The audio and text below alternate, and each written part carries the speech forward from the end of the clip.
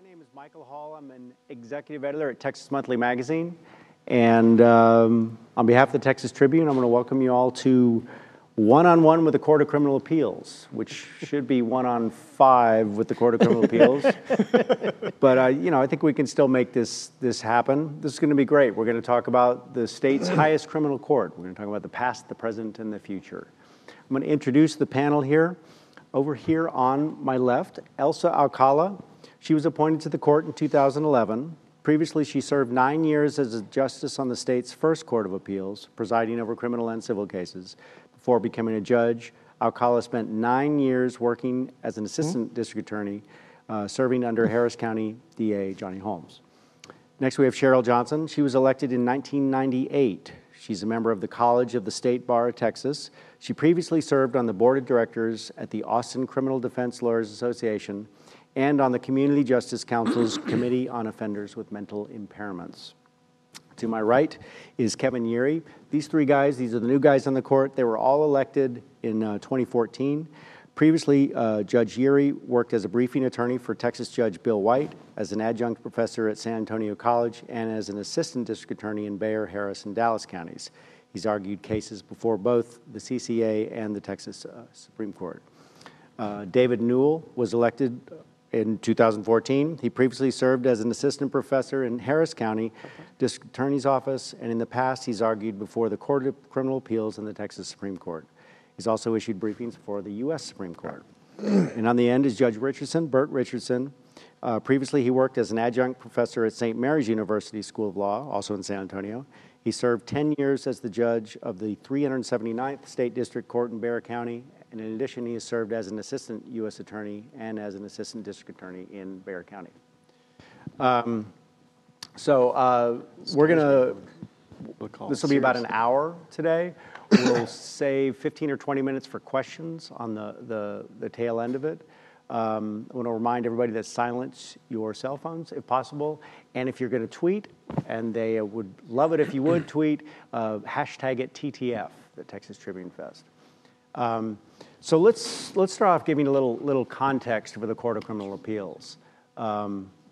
It's back in the 80s. I think that the court had a reputation as being more of a pro-defense court, sometimes as being a technicality-oriented court. In the famous Tracy G. case, which was a Houston case, the court overturned a murder conviction because the jury had been shuffled 2 times.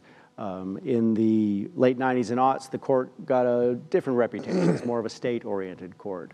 I think probably the most famous example from that was the Roy Kreiner case, in which the court overturned a trial court's order for a new trial for a man who had been essentially exonerated by DNA. Ever since then, it seems like the court has actually kind of moderated and found a middle ground. So I wanted to start off by talking with you guys, with some of the people who've been on the court a little bit longer and the new guys. How do you see the court as it stands now? And why don't we start off with Judge Johnson, because you've been there longer than anybody else. I think your summary is pretty accurate. The moderate reputation in the early 21st century was in large part because of 3 judges who all retired last year. And so we have had a big shift in personnel. 1/3 of the court changed in 1 year. Up to that point, we had changed personnel once in 2001, and when, well, actually it was Charlie. You replaced Charlie, didn't you? Mm-hmm.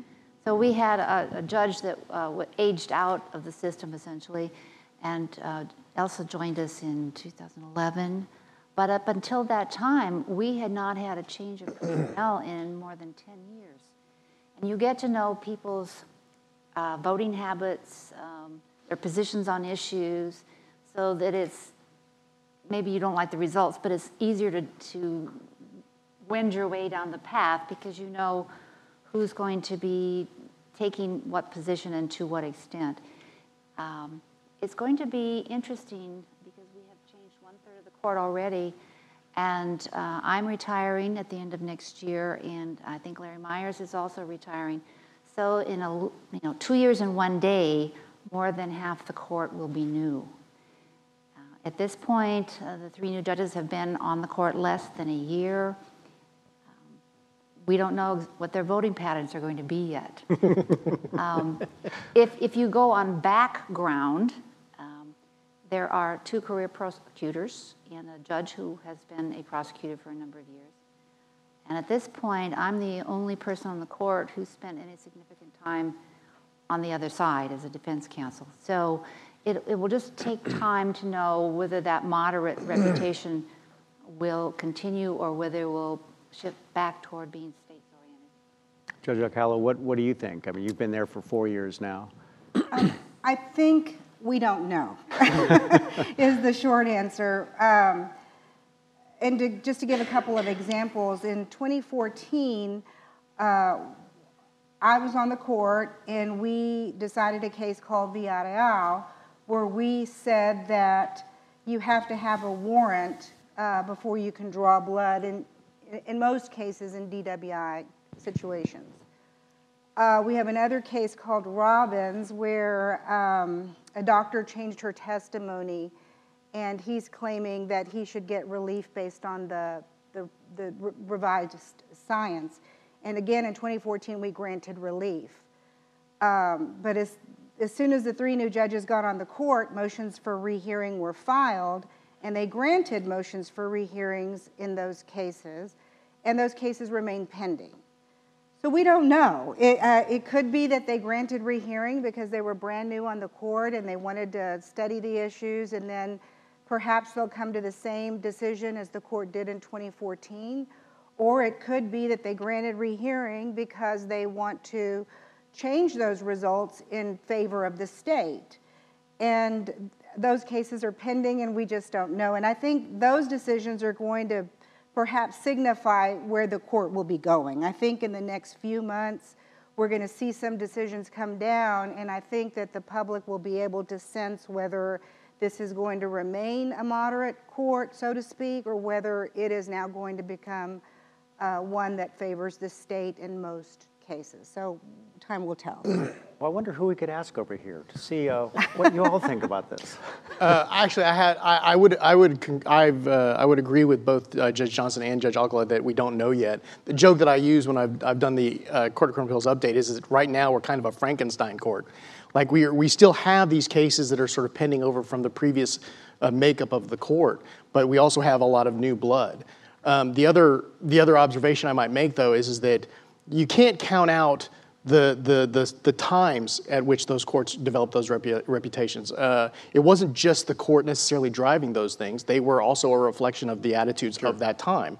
Political parties. And political parties. That's right. And I think that you have to look at whether or not you see the momentum, where you see the political momentum and the social and momentum going to see whether the court's really going to be a reflection of that. And I think that could be an indication of where you might see the court going, is they might stay with that momentum. But I don't want to take away from the fact that I know that one thing that has impressed me about being on the court is that everyone comes to these questions from a very principled place. They really are not they're really trying to do what they think the right thing is, and they're trying to take a stand what they think the law says, and that's really it. They're trying to resolve the case that's in front of them. Mm-hmm. So, yeah.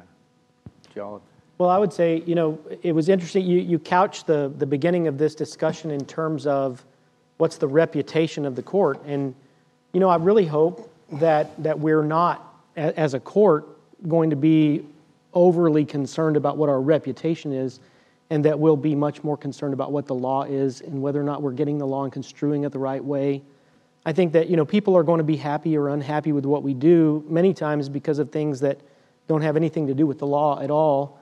And it might be because, for example, the perception that we might be favoring the state.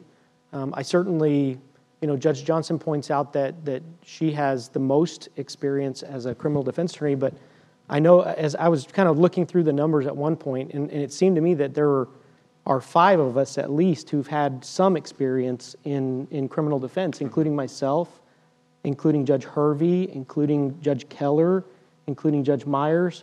Now, we haven't had Judge Johnson's sort of lifetime career, but we also have experience working on both sides of these issues. And so I think my perception is that the court works really hard And we do disagree.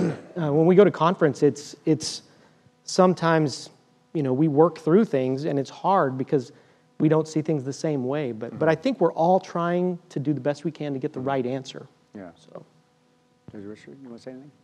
I agree with the two ladies. Well said, well spoken. Just, stick it out there. Bert. Just throw that out there. Well said. And I think the next election cycle will really give us a real clear picture of which way the court is headed, given those who are retiring or may retire, and probably in the next 6 months. Judge Alcala mentioned two of the big cases that are still pending before the court, and I agree with Kevin or Judge Erie that we all strive to do what we think is right. We go to conference, and there's always vigorous debates about which way we should decide certain cases. And I think a lot of that is just dependent on our backgrounds, where we come from, what types of cases we've seen, where we've practiced, and I'm just glad to be here. Yeah. It also depends, unfortunately, in large part, what the legislature wrote. And they do not seem to understand the importance of punctuation. And that where you put the commas and the semicolons will change the meaning of the statute. Right. And sometimes we just don't know what they intended, and that's when it gets very rocky, because we do not know what it means on its plain meaning by its own words, and then we get interpretations, and often they conflict. But that's not our Grammar fault. saves lives. Are you talking about a particular statute? Or Oh, they come up now and then. I can't call one to mind right now. Maybe somebody who actually hasn't slept lately will do that. But Well, it's interesting because the Robbins case was actually an example of how the court and the legislature actually, I don't know if it's hand in hand, but work off of each other. And so, the decision was made, I believe, in November 2014, and then the legislature acted in response to some concerns, I think, from some of the judges on the court, and then you all had the rehearing. So there's like this kind of back Tit and for forth tat, yeah. between judges and legislatures, which is a good thing. And the same is true for the DNA statute. We decided a case, and then in Swearingen, we made a decision, and then they somewhat reacted to that decision, and then we have Swearingen again before us in this new procedural posture. So you see that quite a bit where we make a decision, legislature changes the law to adapt to what we said, Right. and then they have a new filing, and then we've got to figure out whether relief comes under the new statute or whether we're still going to stick with what we said before. So it happens, it seems, over and over again. And that can lead into the next thing, which is, Texas has really been leading the way in a lot of criminal justice reforms. I mean, with our legislature, with the DNA statutes, going back to Chapter 64 back in 2001, which was the first post-conviction DNA testing statute, the Michael Morton Act with open discovery, the Tim Cole Act, the junk science writ so-called junk science writ from 2013, and then the Forensic Science Commission itself, which began in 2005 and has actually done a lot of really great stuff. But also, at the same time, you have Judge Hervey, who has the Criminal Justice Integrity Unit, which has just done, just some amazing things, bringing in all kinds of people from the legal community, not just defense lawyers and prosecutors, but all judges and people to talk about these issues. Judge Keller, too. I mean, there's been a real sense that we have some issues in the criminal justice system, and let's fix them now. I mean, I think maybe 20 years ago there wasn't that same kind of sense, and did that begin with the DNA exonerations? I mean, where did that whole idea come from? That hey, we have some problems and we need to do something about it as judges. I think there were some cases that kind of embarrassed the state generally.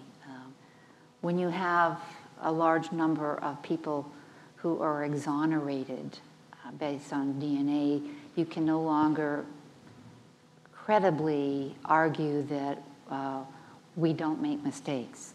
We know that we do. And I think that pushed, because if you get embarrassed, and our decisions regularly got slapped down by the United States Supreme Court, particularly over the death penalty, and we've kind of gotten that procedure correctly. I think the prosecutors had to learn how to try it, the defense had to learn how to try it, the judges had to learn how to deal with it. But when you do get embarrassed, then you look for ways to stop being embarrassed again, and I think that has had some effect on the legislature. The Martin case, which resulted in a big piece of legislation, was such an embarrassment, and we were publicly hung out to dry coast to coast. So then the legislature is going to react. What I was going to say is when I was a baby prosecutor back in The distant past. No, 1989 is when I graduated from law school.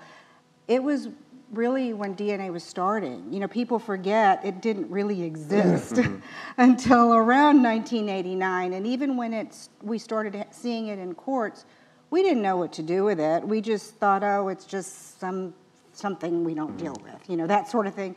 And in the 9 years that I was at the DA's office, people started realizing, oh, DNA is something that's important to criminal courts. Same thing with shaken baby. When I was a prosecutor, I tried the shaken baby cases, and the medical examiner's testimony was that this is rock solid stuff, that if you see these things in the eyes, that it absolutely means that the person shook the baby and that's how the baby died. Well, fast forward now 20 years or so, and we now see changes. You know, back then, again, if you had an eyewitness, you'd say, oh, I've got an eyewitness, it's a rock solid case. And these days, if you have an eyewitness, you're looking for something to corroborate the eyewitness. So this is all changing because of what we're learning, not necessarily because of, I think, changes in personalities. I think it's a reaction to evolving science, evolving things that we know. And so I guess that's just my 2 cents, that I've sort of grown up with this system, starting from eyewitnesses are gold and that's all you need, to now where maybe we trust circumstantial evidence perhaps even more than we might an eyewitness. So I think it's just been a change in the times. And we know a lot about DNA now. When I started practicing law, the DNA profile was kind of looked like a smudged UPC. And now it is very precise and very clear. And the FBI is saying, well, this is how you calculate it. And you may be aware that they've backed off of that now. But they say, oh, we were calculating it wrong, but it doesn't make much of a difference. And there's a Galveston DA who is now looking at a case that was 1 billion to 1. It had to be him. And when they redid the calculations correctly in a mixed sample, it's now 1 in 38. A big difference between, you know, like 9 digits and 2 digits. And that's going to cause an uproar in the DNA stuff. And we have a lot of that. Can I chime in? Just, Please. It seems to me that, when you talk about these issues, we have to remember that our court is an issue court. I mean, we don't drive the issues. The issues come to us, and certainly we can pick and choose the ones that we think we want to grant review of or file and set on. And I think we do that from a place of trying to guide the development of the law in the state, but we don't sort of sit around thinking, well, what area of the law are we going to change today? The issues have to come, they percolate their way up to us. So as judges, again, what we do is we decide the issues that come to us. But I think a lot of credit needs to be given to, for example, Judge Hervey on our court.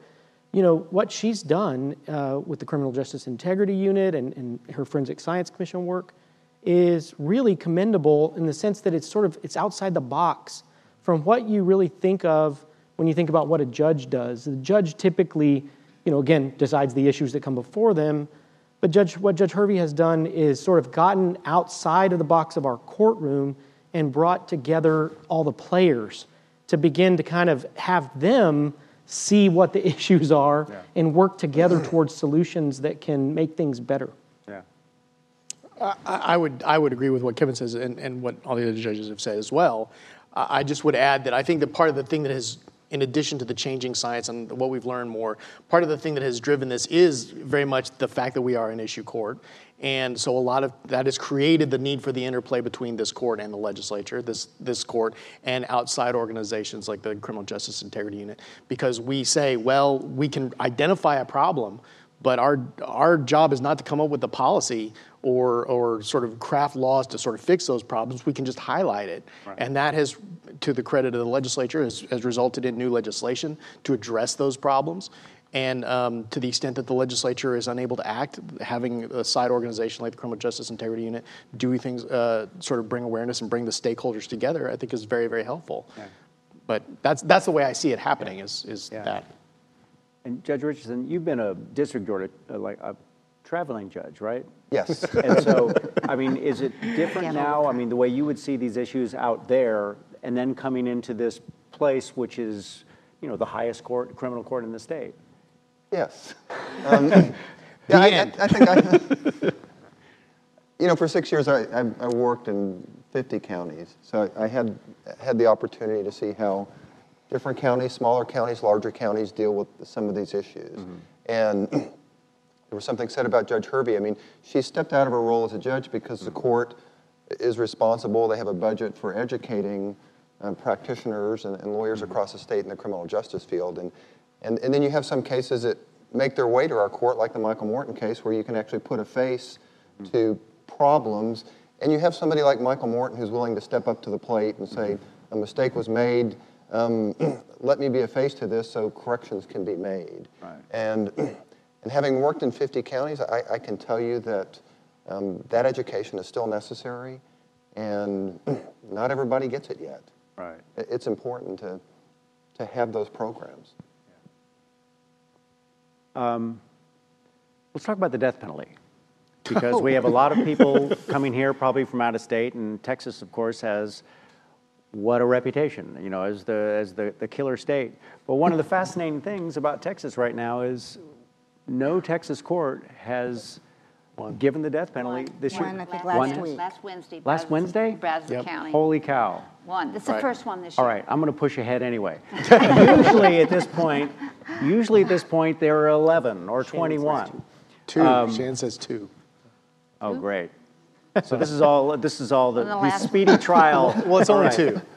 All right, I'm going to push ahead still, because basically the graph is still very low on this. Right. Is the death penalty basically, I mean, because we have the life without parole now, is the death penalty basically on the way out? It's hard to say in Texas. Right. But I think up until about 2005, we were getting low 40s on new death sentences every year, 42, 44. And then in 2005, it plummeted to 22. And it's never been out of the teens since then. And one year we hit 9. Now I think this year, no, there was one out of Brazos County. Shannon apparently knows about another one, but we have actually processed only one has come through our clerk's office this year. I think people are beginning to realize that we make mistakes. And if you execute someone, you can't let them out and give them $80,000 a year. You can't do that. And also, the death penalty is very expensive. When you put death on the table, the price of the initial trial triples. You have special qualifications and procedures for picking a jury. You have to provide extra resources to the defense. And the money just runs up. It's a whole lot cheaper to sentence him to life. Given the upkeep in our prison system per prisoner, it's much cheaper to stick him away for life than it is to try to kill him. And when budget gets tight, well, perhaps that's part of the choice. Mm-hmm. I was a prosecutor in Harris County again in the 90s, and I tried 3 death penalty cases. And back then, I think there was a philosophy that, well, there's 2 things that were important. There was a philosophy by that elected DA that if you met the statutory criteria, that basically he would seek death and leave it up to a jury to decide whether to give it or not. That was one factor that led to a lot of prosecutions where the government sought death. And then the other important thing was, again, when I was first a prosecutor, parole meant 15 years, and then the person would get convicted and get life, but life meant you were eligible for parole in 15 years. Well, if the jury knew you could get out in 15 years and you'd committed this horrible crime, I think that would factor into them choosing death in order to ensure that the person would never get out. Well, then the legislature met, and I think it changed parole to 30 years. And then maybe the next legislative session, it was, I think, 35, and then I think 40. And then ultimately, it became life without parole. And I think now that we have life without parole, jurors feel comfortable that this person's never going to get out. And so then death is not as important, I guess, as far as punishment, because there's a lot of people who believe spending your whole life in prison for the remainder of your life is worse punishment, perhaps, than even being executed. There were 12 appeals for death cases in 2014, and right now we only have, I guess, 1 or 2 people who have been sentenced to death, and it's October. So if your question is, if it's a death penalty on the way out, I think the statistics would bear out that the answer is yes, but I do think that it will be, it's not going away, in my opinion. I think it will remain there for the extreme cases. I think for those cases, the government will still have it available to pursue, and that's my opinion. It might go away to de facto, but not de jure. Well, yeah, like the opposite, just to build on what Judge Olga was saying, is that I think that there are 2 ways of looking. I'm looking at it just from the standpoint of the development of law from the Supreme Court of the United States, and I think that there's 2 ways of looking at it. You could see that this momentum towards winnowing down these cases could be seen as a winding down, a ratcheting down of the community standards to suggest that it's not viable anymore. Winnowing down to the really terrible cases? Right, or just winding it down, saying you winding down the cases so that we just ultimately say there wouldn't be any death penalty, or we shouldn't, it would violate the 8th Amendment. I think that you could see, I think Justice Scalia said in an interview that he thinks there are 5 votes on the court right now to do away with it. That's one way of looking at it. The other way of looking at it, I think, is more aligned with what Judge Ogla just said, is that there's if you look at these things, the law is taking out categories of people to really narrow the focus so that we make sure that the people that are being executed are the worst of the worst. We're trying to make sure that when the death penalty is done, it is for really, really extreme cases. That's another way of looking at it. Yeah. So. You guys both are kind of a little bit younger. You come up through the assistant district attorney ranks and all. I mean, do you all have a different attitude about the death penalty than maybe some of the guys who've been around longer when it was happening more? I guess I would say that I have, as from my perspective, I had a little bit of a luxury. I started out in Fort Bend, actually, where they didn't try many death penalty cases, but they did do 2. I worked on both of those cases. It was, and I saw the DA there really wrestled with whether it was the right thing to do. It was not just does this fit these things? Does this fit the statutory guidelines? It was, do we have the punishment? Is there no mitigation evidence that would suggest that he should be given life? And he really weighed those things very, very seriously. And so when I worked on those cases, it was not at all a situation that I felt that you would have like a Michael Morton type circumstance. There was not a real question of guilt at all. There was ample punishment evidence to suggest that this person was a future danger. But it was definitely not a cavalier attitude. That I think people are accused prosecutors of having, and that has not been my experience. That the death penalty is something that just is entered into lightly by the state. I would say, I've worked in 3 DA's offices as an appellate lawyer, and in 2 of those offices, Harris County and Bexar County, I worked on capital cases where the death penalty was involved. In Bexar County is the great majority of where I spent my time doing that. I was involved in a number of those cases. I don't have any great affinity for it.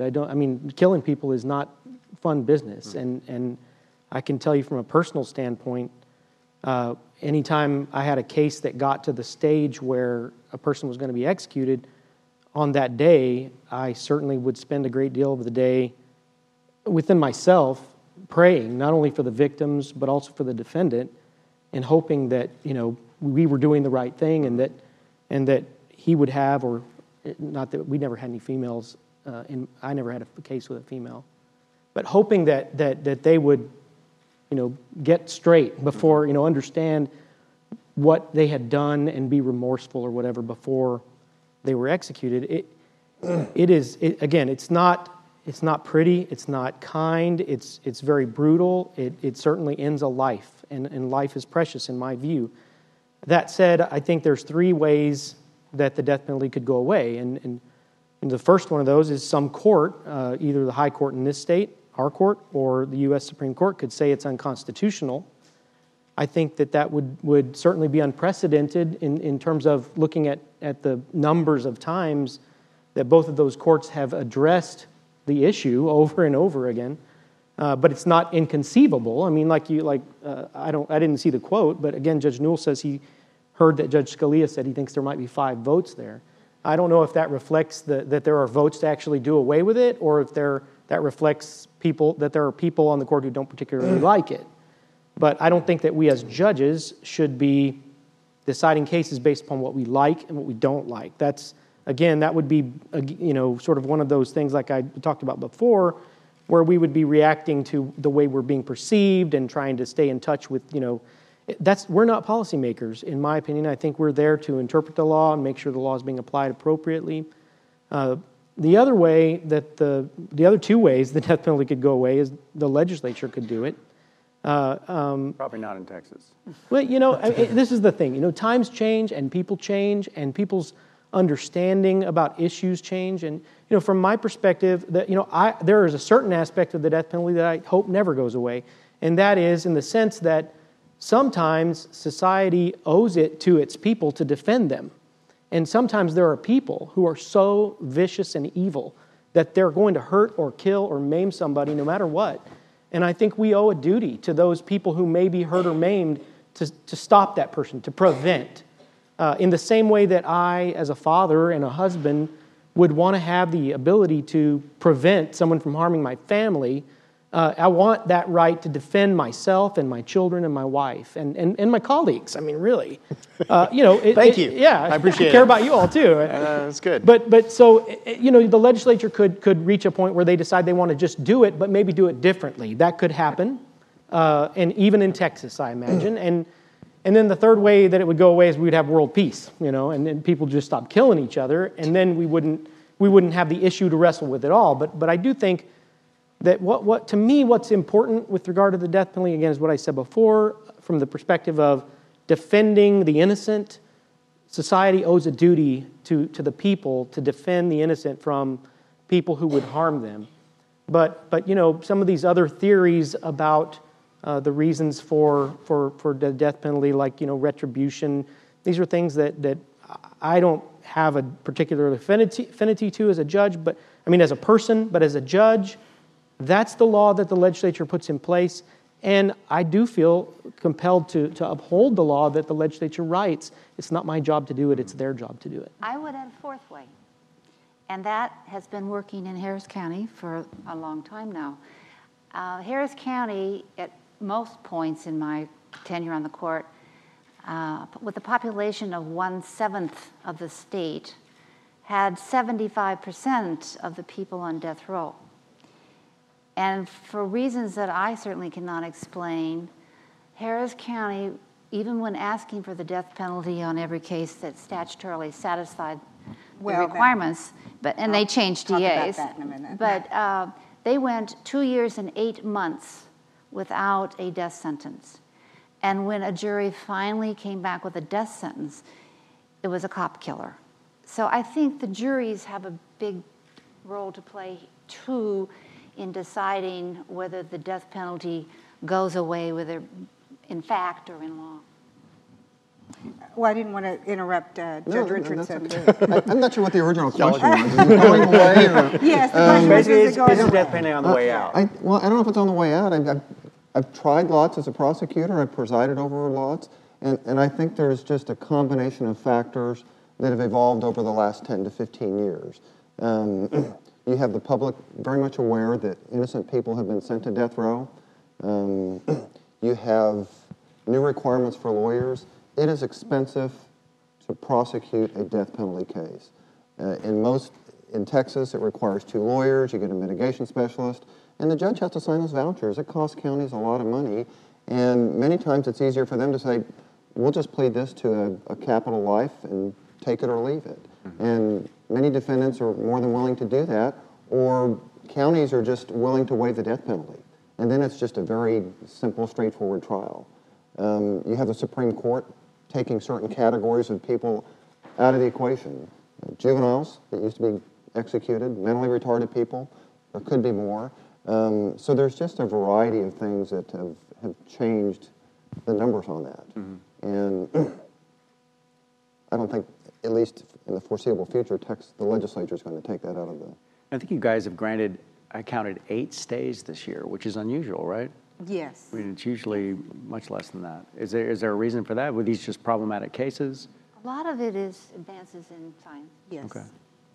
I think the primary reasons have been changes in science or allegations of changes of science. Because when we grant the stay, we haven't actually decided the merits, but we get a very short window of time of usually less than a week to decide the case. And then as a matter of internal policy, we try to make sure whatever decision we reach is done quickly enough that we give the federal courts time to look at it as well. We don't want to put the defense in a situation where we deny the stay and then they don't have time to even ask the federal courts for review because he's scheduled for the execution.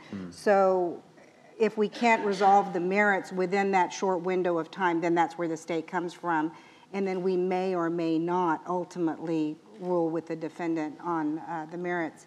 I was going to speak real quickly to defending Harris County for a minute.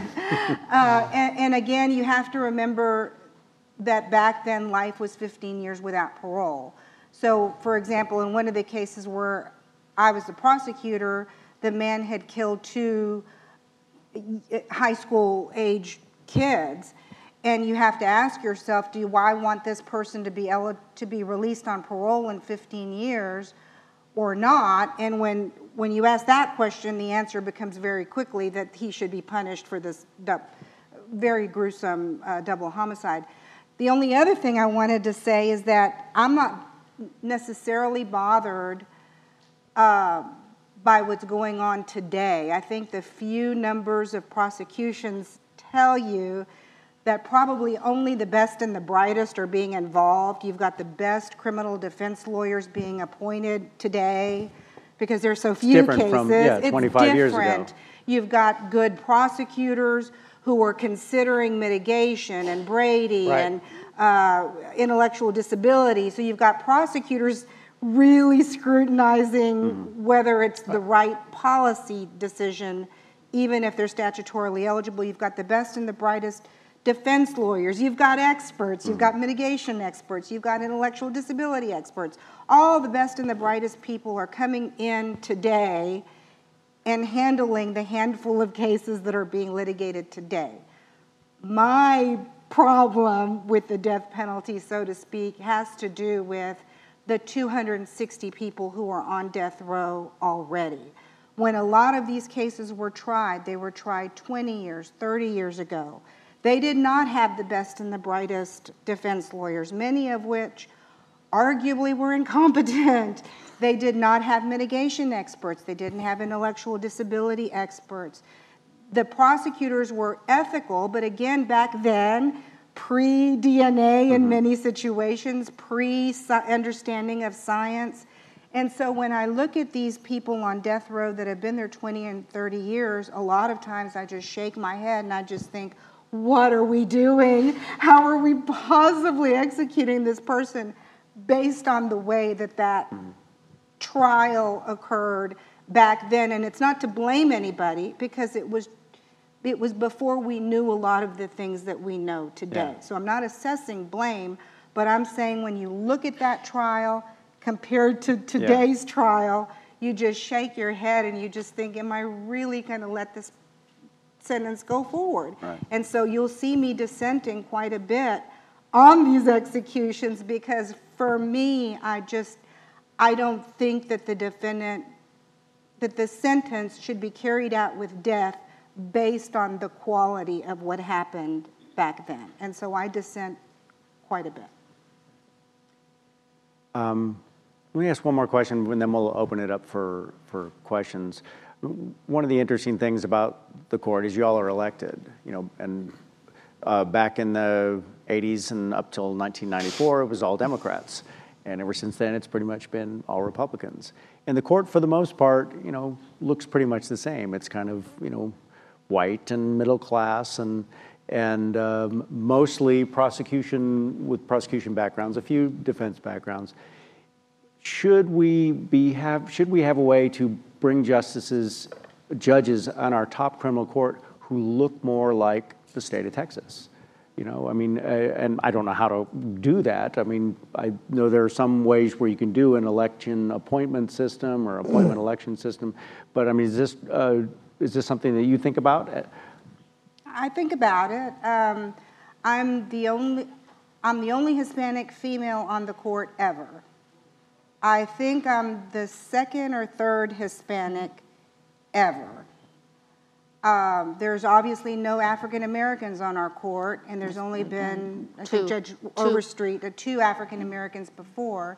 And yet you look at the population of Texas, and we don't look like the population of Texas. We do by gender. We went from 5 women in 2014, and now we're 4 women. So we're doing great on gender. Good on the gender. And actually, we're doing okay now in terms of age, because before, when I joined the court, it was a much older court, and now the 40-something-year-olds over here have perhaps balanced us more in terms of age, which, and we'll speak to computers and things like that, yes. Maybe at some point later. So there's been an age change, but we are still, in my opinion, underrepresented. I've never suggested that courts should have a percentage or anything like that it should exactly mirror society. But I think it's a problem when you look at society and you look at the audience, and even in our audience here, we're pretty mixed, and then you look up at the stage and you just think, well, we don't look like them. And a lot of times it doesn't affect the decision, or most of the times it doesn't affect the decision. I do think perhaps there are times that it does. I think I tend to be a little sensitive about people who can't speak English. I think that's one of my peeves, so to speak. When people who are like when there's a trial and the defendant doesn't speak English, and perhaps there hasn't been a good enough accommodation for that, or if somebody's deaf and there hasn't been a good enough accommodation, those are things that I think I'm sensitive to. I think the rest of the court, I'm sure, is sensitive, but it may, I don't know, maybe it affects my decision more than perhaps somebody else's. I can't speak to what other people's thought process is. But for me, I think all courts should do a better job of having all ethnicities and races and gender. My observation though is that, and I don't have a problem with any makeup of the court that you want. I would just want. I mean, sorry, I'm a white middle class guy, but what's wrong with you? Yeah, I know. So, thanks for joining us on Between Two Ferns. So, I don't have a problem with that, but I think that it's interesting that the critique there seems more appropriate to an appointment system. Mm-hmm. We ran. I didn't stop anyone from running. I went out there and worked really, really hard. I know a lot of qualified people. I tried to talk other people, to run before I went in, So I see that as the problem is more external to the court, I guess is what I would say, is that there's not a lot of money in the race. It does take a lot to do it because you're running a statewide race. The people that have the qualifications may not feel that they can win. I would certainly encourage anyone that has a good background to throw their hat in the ring. But we also have a climate where, as one elected member of the Supreme Court said, I'm going to run against Medina because I can beat an Hispanic name. And he did. So a part of it is on the voters. I wasn't going to call the voters racist, but, you know.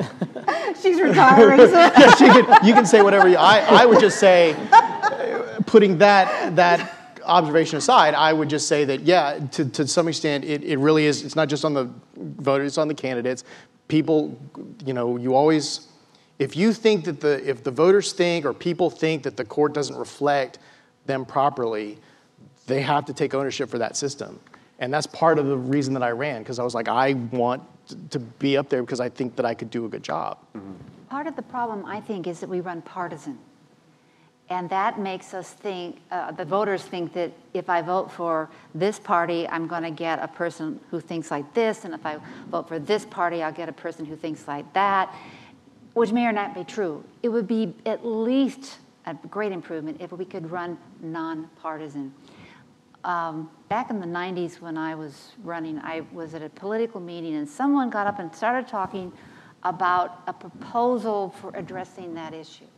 And the proposal was that you would have a vetting committee of equal number, an even number, say 3 Dems, 3 Republicans, and you would have people appointed to those ad hoc committees who actually knew something about the people that they were talking to. If it was for a civil bench, you would have civil lawyers from both sides and a civil judge or 2 on there.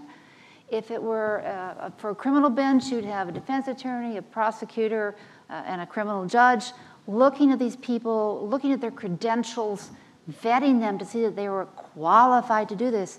Some of you may remember that when I reached the court in the late 90s, we had a judge whose only experience with criminal law had been as an in-house attorney at an insurance company. And he had defended himself in Florida on a charge of practicing law without a license. Other than that, he had no criminal experience, and all of a sudden he's on the Court of Criminal Appeals. And that's because we were running partisan, and nobody expected the Republicans to sweep that year, and they did, and he went. And he was not where he needed to be. And so you get somebody who knows whether this person has, one, a judicial temperament. There is such a thing. Is it a trial bench? The temperament for a trial bench is a whole lot different than for an appellate bench. Some people can do both successfully. Lots of us can't. I don't want near a trial bench. So you have somebody who knows Good for you. what is required. And then they would send a short list to the governor, 1 or 2, and it's no mulligans. I don't care if you have to hold your nose. You appoint one of these 2 people, and then a retention order. But politics kind of taints, to some degree, greater or less, depending on what you've done. Can I add something? Please. So going back to the idea of things that are unprecedented, I think it would be unprecedented if the people of the state of Texas decided that they wanted to give up their right to pick and choose who their judges are going to be. I think historically speaking, this state, maybe more than some others, has shown itself to be one where the people are skeptical of their leadership, and they want to have a hand in choosing who those people are going to be. At the same time, I was a briefing attorney on this court, on the Court of Criminal Appeals, about 25 years ago, when the court was an all-Democrat court. Who is your judge? Judge Bill White. Okay, I worked Judge for. White, You mentioned right. him in the beginning in our introductions, and they were all Democrats. And you know, as you mentioned, you know, reputations and all that. The court had a reputation, anyhow, of having a very conservative side and a very liberal side. And so I don't think that you necessarily can decide, you know, what is what are the judges going to vote like based upon what the party that they affiliate themselves with. But I was watching I think PBS not too long ago, and I saw an interview with Judge Scalia on the Supreme Court, and the interviewer asked him a question, and forgive me for not quoting it, I'm just remembering it. They said, well, do you think the decisions of the Supreme Court are political? And he said, no, and my immediate reaction was, yeah, right. But then he gave a pretty good, interesting explanation when he followed up, and he said, you know, what happens is they're chosen by whoever happens to be the president. And the president is a person who's a political person who has certain ideas that he's looking for in terms of the decision-making process that he chooses for a person that he puts on the Supreme Court. And so for that reason, you might see, people who seem to be appointed by Democrats having a certain decision-making process that they use, as opposed to people who are appointed by Republicans who have a decision-making process that they use. But they're all, I think judges by and large are really all trying to do the right thing, regardless of their race or their political party or all of these things that get us kind of worked up that we don't sometimes think we're seeing in terms of what they look like or what party they're with as being what we want. In my experience, judges are trying to do the right thing, and they come at it from different perspectives in terms of what informs the manner in which they make their decisions.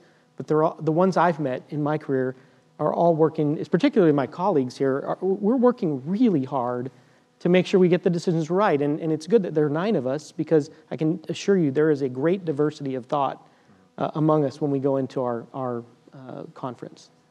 I would like to make a comment about voters. We are supposed to be choosing our leaders by voting, and yet voters don't inform themselves about judges. And the general idea seems to be, well, I'm never going into court. I don't care who the judge is. Well, your neighbor gets mad at you and sues you, and there you are in court, and you don't know anything about the judge. My illustration of that is that the last year that Phil Gramm was on the ballot, the total vote in his race was 1.3 million. So we know at least that many people went to the polls. The Court of Criminal Appeals is not all that far down the ballot. We're sort of the bottom of the top of the ballot. The total vote in my race was 650,000. 50% of the people who went to the polls did not cast any vote in my race. There's good news and bad news. The good news is I don't know anything. I'm not going to vote. The bad news is I don't know anything. I'm going to defend the voters for just a minute. I hope. Yeah. I'm going to defend the voters in this sense. In Harris County, when you go vote, there's going to be like 30 people on the ballot who are running for judge. And I will admit, I've been a judge now for umpteen years, and I get to the bottom of the ballot, and I don't know a couple of those people. And I'm thinking, if I don't know a couple of those, how on earth can I expect the voter to familiarize him or herself with the 30 people? And that's the problem with electing judges. I totally agree with Judge Yeary. The public wants to vote. And I see it, I hear it, I'm with you. Problem is, you don't have the time, no one has the time to make an intelligent vote on 30 people on the ballot. And so, and I'll bet if you asked before these people walked in here today to name one, and if they hadn't read the program, to name one Court of Criminal Appeals judge, I suspect very few of the people even in here could probably name a Court of Criminal Appeals judge. And they're the ones who are here. Right. So imagine all those people who aren't here. So I just think the voters want it, but as a practical reality, it's impossible. I get Google alerts from my name, and I keep expecting the Google alert to actually be about me. And it's actually about Mr. McFeely from Mr. Rogers' Neighborhood, who was an actor named David Newell. And I'm also friends with another David Newell in Newfoundland, who's awesome as well. But it's like these people, they get no one knows that I exist. So thank you all for validating me. I appreciate it. In 1998, the judicial ballot, not anything else, not the mayor and the council and the county stuff, just the judicial ballot had 72 candidates. And I agree with her. That tends me toward vetting and appointing. Not just appointing because you don't know what you're going to get if you do that, but vet the candidates by people who know the business, and then have the governor appoint based on people who are qualified. But when you put 72 judges on it was the size of a bed sheet. You can't vote like that. Okay, I have totally screwed up. We've got like 5 minutes left. This has been a great discussion. let's open it up for, hopefully we can get in a couple of questions here. And if we don't, we're not going to get to the rest. You can come up and talk to some of these folks afterward, but please, sir. Thanks. One thing was said, I've got about 10 questions. If y'all have none, I'll just go in here. Yeah, just pick your number one question. Oh, no, I'm teasing. One of the things that was said was about how the court should just apply the law as it's written. There have been plenty of times in American history, more in civil matters than criminal, I know, where the court took responsibility for leading as opposed to just applying the law. I think about Loving, I think about Brown v. Board. Shouldn't the court also think about what should be done as opposed to just trying to limit yourself to what the legislature has written down in black letter law? Judge Jerry, that might be. It might be directed at me. You know, that certainly it is precedented, right? That courts sometimes see something happening and they step in. The U.S. Supreme Court, as you mentioned, has done it on several occasions. The question is that appropriate? And it may be. Here's the thing: we started off in this country with, we were a very young country, and the judiciary was a new thing, and we've kind of grown up, and including in the 1800s, we were experiencing a growing time, and you had the court addressing Jim Crow laws. I mean, they were doing things that needed to be addressed, and the legislative branch didn't seem capable of getting around to doing those things in the timely way that the court did. The nation is a much more grown-up nation now, at least in my view. We understand the seriousness of a lot of the things that we do, and yet we continue to do them, the death penalty, for example. But I do think that as we grow up as a nation and we understand the roles of our different branches of government, that the courts really, we should understand what our role is. And the people didn't pick me, for example, to come up here and impose my will on all of you. I mean, you have people that you vote for that are close to you. They may even be your neighbors that you vote for to send to the legislature to have the law written. And you can access those people much easier than you can access the 9 of us. Because even though we do live all over the state, we're, to get into our room and talk to us and say, you need to do this, what I would suggest is that our role is a limited role, in my view. And maybe that's just my view.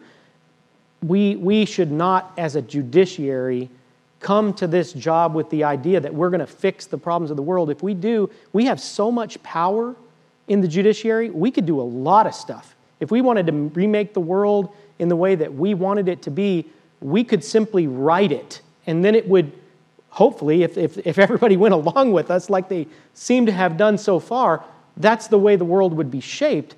The trouble with that is that that's tyranny. I mean, we become the sort of the high 9 that just decides how everything's going to be, and maybe you don't like, particularly when you talk about lifetime appointed judges, much less the elected ones, we don't always like what they decide as a people, and sometimes it's not a situation where there's only one right answer.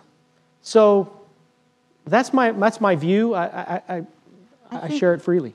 I think that part of the problem with things like Brown v. Board of Education and Brady and all those other cases that are kind of like, why didn't we always have them, is that the powers of the Supreme Court as defined in the U.S. Constitution are very different than the powers that we are given under the Texas Constitution.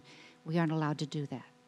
We have, our job, just generally, is to make sure that the law is uniform throughout the state of Texas.